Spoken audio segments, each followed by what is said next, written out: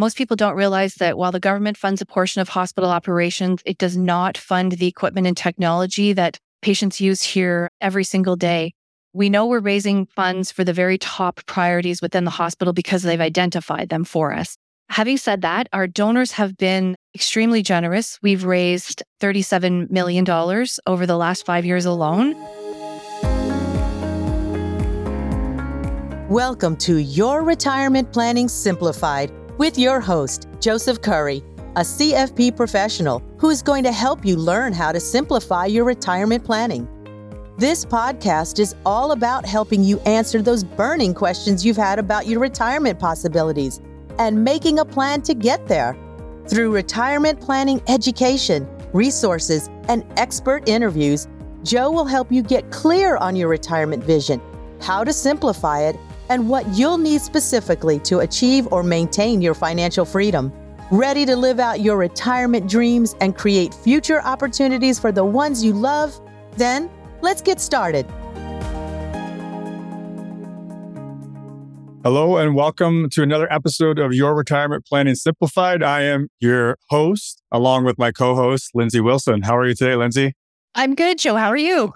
I'm great, thanks. We're making time for podcasts during our busy time of year for review meetings. So That's right. it was kind of fun today to get a bit of a break from the grind of all the meetings, which have been fun, but there's just a lot. Oh, absolutely. Today, we're really excited to have Lesley Heighway on the show with us today. And it was wonderful to chat with Lesley about all of the strategies around charitable giving for Peterborough Regional Health Centre. Yeah, so I find it amazing how much the foundations for hospitals are responsible for. And most people, obviously, we'll talk about this in more detail, or Lesley will in the episode, but basically government is funding the staff, but the money for the equipment. So for hospitals to have up-to-date equipment, that's really on the foundations. Yeah, and it truly is a community effort to equip your regional hospital. It's from the community for the community. It's amazing that way. Absolutely. So for all our listeners, this one is talk with specifically around the CEO of the PRC, Peterborough Regional Health Centre Foundation. But for our Canada-wide listeners, it's a very similar situation that really should relate wherever you are. So definitely worth a listen. Our US listeners, this one might be a little bit maybe out of touch. But anyway, we really hope you guys enjoy the show as much as we did. Yeah, a little bit about Lesley is that she's dedicated her career to the healthcare needs of her community, so Peterborough Region, and through her leadership of the Peterborough Regional Health Centre Foundation. As president and CEO, she leads a team of dedicated and passionate professionals, and together with the community, they've raised, and this is incredible, $37 million over the last 5 years to ensure world-class healthcare remains the standard. Also, just to know about Lesley, that she serves on the Association for Healthcare Philanthropy Canada Council Board, and she's also a mentor with the Association of Fundraising Professionals. And in 2021, she received the fellow designation from the Association for Healthcare Philanthropy, an honor bestowed on less than 2% of the professionals working in her field. Pretty incredible all around. It is. The one thing I didn't know about Lesley was why she's so passionate about it, which she speaks a little bit to in the episode as well. And I'm sure that's why she's so effective as CEO of the foundation. Anyway, I hope everyone enjoys the show. So Lesley, how are you? I'm well, thanks, Joe. Thank you so much for having me here today. I really appreciate it. Well, it's our pleasure. As I think everybody knows, that anyone related in the field of healthcare right now is kind of run off their feet. I know you're no different, so we really appreciate you being here today. My pleasure. Lesley and I have lots of questions, but again, we don't want to keep it too long, so we'll get right into it. I'll let Lesley get started. Sure. Yeah, and welcome, Lesley. I'm just curious about your background and how did you come to be the CEO of Peterborough Regional Health Centre Foundation? So I've had a number of careers over the last 25 years, but none that I've held as long as my role at the Peterborough Regional Health Centre Foundation, and certainly none that bring as much joy and meaning and make such a significant impact on the community. I guess just to back up a little bit, so I began my career as a teacher. Latterly, prior to joining the foundation, I led a dental company serving dentists from coast to coast. And it was there, we actually led a fundraising effort there to build a dental clinic, to contribute towards a dental clinic in Cambodia. And it was my first touch at fundraising. And when that company was sold, I elected not to go because it was relocating to the GTA. And this is my community. This is where I want to make a difference. But I took some purposeful time to figure out what it is that I wanted to do. And I knew that I wanted to join the not-for-profit sector and really make a difference through my work. in the community. And I strongly feel this is what I'm supposed to do. Personally, when I was much younger, I watched my mom drive 2 hours to take my dad for radiation therapy from a small maritime town. She'd leave on Sunday night and she'd come back on Friday night with my dad because it's consecutive days for 5 days. And having care close to home is just such an important thing. And when the opportunity came up to interview for the role of CEO here at Peterborough Regional Health Centre Foundation, I jumped at it. I'm honored to be in the role, and I'm so thrilled to lead a passionate team of people who work with our donors every day, making such a difference here in the community. We have a wonderful board and just absolutely incredible donors. That's wonderful. Peterborough being your region, I'm just wondering if you could tell us a bit about who the hospital serves and sort of which, is it just the general Peterborough region or further than that?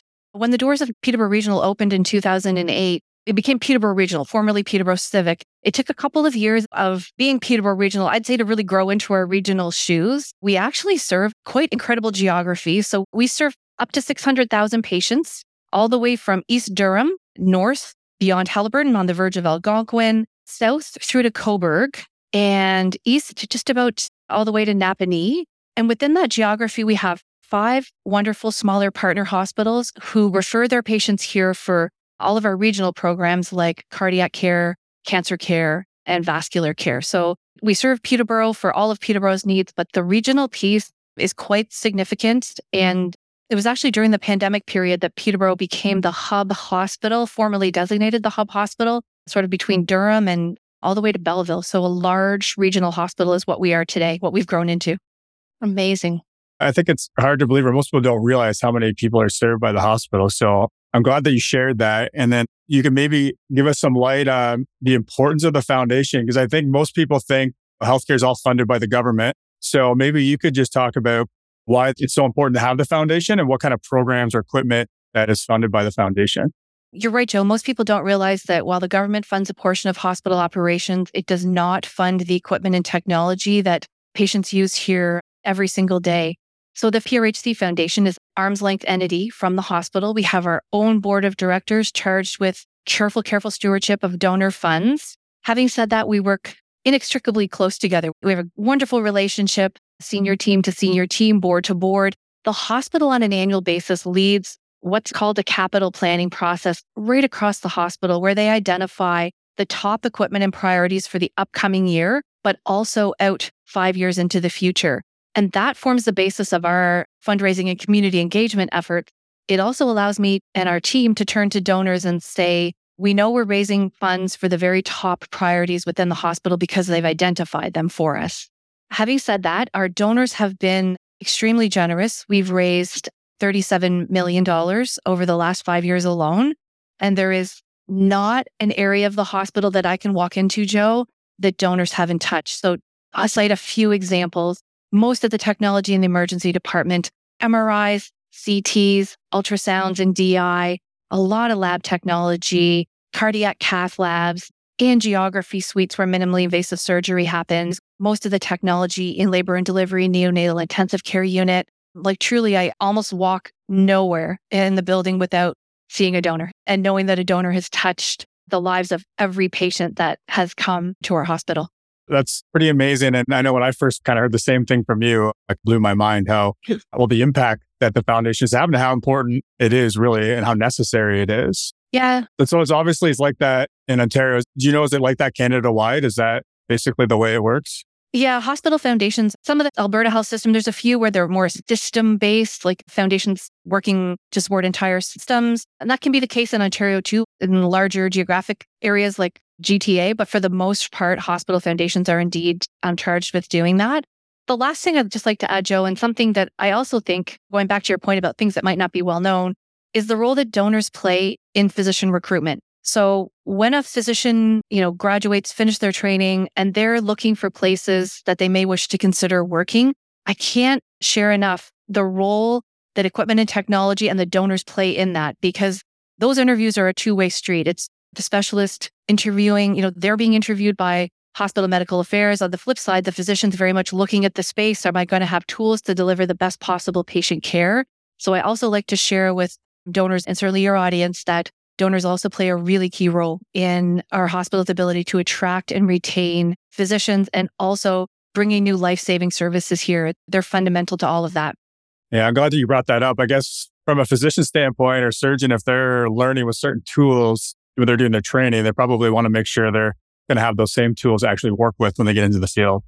Yeah, I would say same tools or same caliber of tools, just to ensure that if they've learned on certain technology that has really fantastic imaging, they can see fine detail. They just want to know that when they come to work at Peterborough Regional, it's not always about having state of the art, but if you have 10, 11, 12-year-old technology, it's kind of like our iPhones or our TVs or computers. Like they just don't operate as well. They don't give a physician certainly the caliber of visuals or tools that they need to deliver their best possible care. So it is pretty important for sure. Just curious about the types of donors, the different types of donors you have, whether it's someone who donates a larger lump sum, a monthly donor, a legacy donor, whether it's from $1 million to just $20. I'm curious about how people can become a donor as well. All of that, Lindsay, absolutely all of it. So in an average year, we raise somewhere between $7 and $8 million in order to keep the hospital in current technology. Our quote, new hospital is now 14 years old. So all the technology that came in now, a lot of it must be replaced, but we're never replacing like with like. We're always looking to deliver better care. But to directly answer your question, all donors contribute to all of that. So whether it's a donor who makes a $20 gift through the mail, a monthly donor who has such confidence in our organization that they are giving monthly so that we can best use their donations for a specific priority when we need, gifts of publicly traded securities, legacy gifts, planned gifts made through wills are incredibly important. We're the second oldest community in Canada, so we have quite a mature program of sharing the difference that gifts and wills make with our donors. All of those different gifts, third-party events that we might host. There's no such thing as a small gift. All gifts come together to help us move the dial on the level of care that's available for the entire region. Awesome. And one of the reasons I guess we're doing our whole series on charitable plan giving is we want to make people familiar with the different ways to give, also ways people can give in a way to maximize their dollars, right? So a lot of people don't give a lot of thought to how they're giving. They give because they're passionate about a cause or they care about a cause. And in a lot of cases, there's ways people can give more money just by planning a little bit more and trying to think about tax savings, all that kind of stuff. So one thing I haven't talked a lot about to any audience really, but I thought it maybe be fitting right now because Lesley, you're involved in this, but my wife, Ashley, and I, and thinking of ways to get kind of creative about giving is we pledged $1 million to the hospital through like a legacy gift, which spoiler alert, we don't have $1 million right now to give.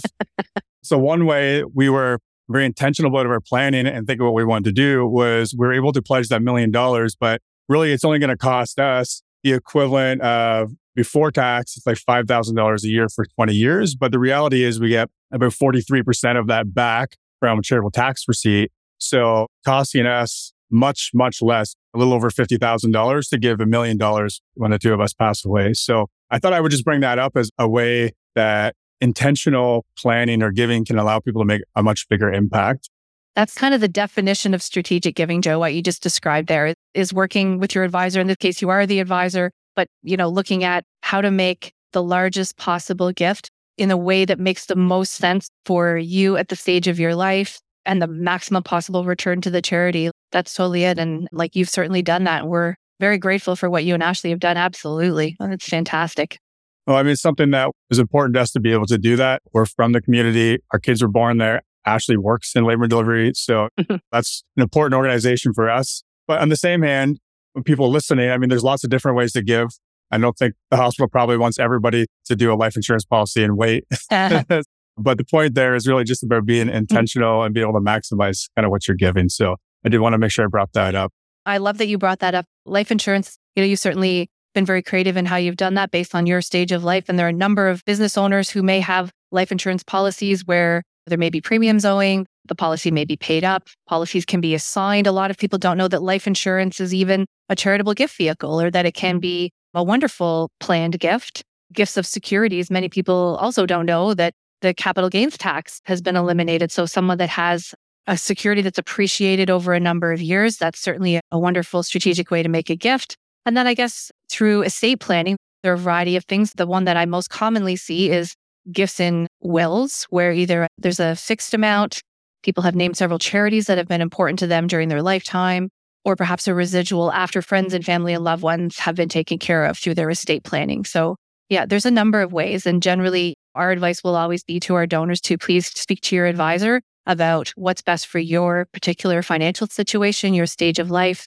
One thing I would love for your audience to know, Joe, is that we're here to support those conversations, whether it's your audience has a specific interest in an area of care, because donors can designate their gifts to an area that's important to them. Maybe their family has been touched by heart disease or cancer or had a premature baby born into their family. And we're happy to share what the priorities are when it's the right time for them. And most certainly, we honor all designated gifts if the donor chooses to restrict it as well. So working with the advisor, we can tailor something that then becomes even more meaningful to the donor. Perfect. Yeah. That's great to know because sometimes, like you said, it's a specific type of care someone's received that they want to make sure that area of the hospital or that kind of program gets the money. So I think it's important people know that they can talk to you guys and also just talk to you about different ways that they can give, right? But yes, of course. Your advisor is always a good place to start as well. And if you haven't already listened to this episode, to all of our listeners, Mark Halpern had a really great episode with us where he gave us probably enough charitable planning ideas to probably take you a few listens through to even kind of wrap your head around some of the stuff that he's talking about. Yeah. What to do with your CPP. Yes, exactly. That's right. Love exactly. If there's anything else that you'd like our listeners to know about the foundation, and also how can people, if they wanted to have that conversation, reach out to you or the foundation? Lindsay, maybe if I could just share what we're currently working on. Sure. And then, sure, how they can reach out.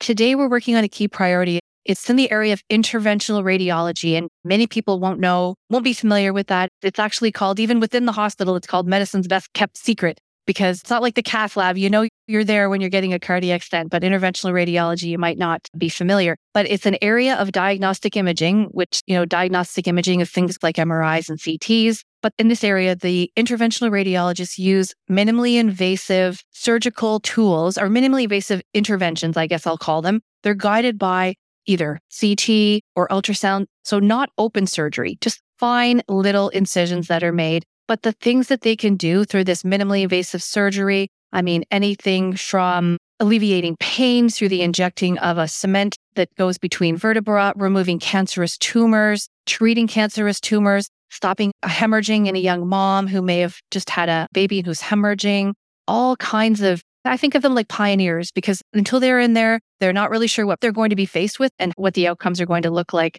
For us, over the next year, it's a $6 million investment in re-equipping the 2 suites that were built when the hospital was built are now too small for the sheer number of medical professionals and technology that need to be within them. And we also want to build a step-down suite that can handle the more routine day-to-day procedures so that these suites are available in more extenuating, challenging acute circumstances. And we need to expand the recovery room as well. So this is just a key piece. The biggest, certainly a huge benefit to seniors because less recovery time, it's less traumatic, less chance of infection. So this particular interventional radiology can be the difference between a senior being able to go home or not being able to go home and potentially needing respite care throughout their recovery until they're well enough to go home. But I just want to share that. That's just a key thing that we're working on right now. Something I do want to touch on. So we're available every day of the week. You can find us on our website at prhtfoundation.ca. You can call 8705-876-5000. I have a wonderful team, wonderful, caring, passionate team of people who are always happy to hear from people and to speak with them, to listen to what it is they're trying to accomplish. A lot of gifts in our environment come from grateful patient experiences. So someone who's had care at the hospital, they want to maybe honor their caregiver. They want to send a card. They want to make a gift. They want to give back for the great care that they've received.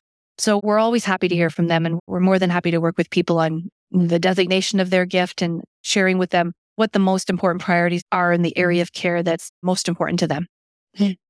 Amazing. Thanks for sharing, Lesley. We'll make sure we get all of that info in the show notes.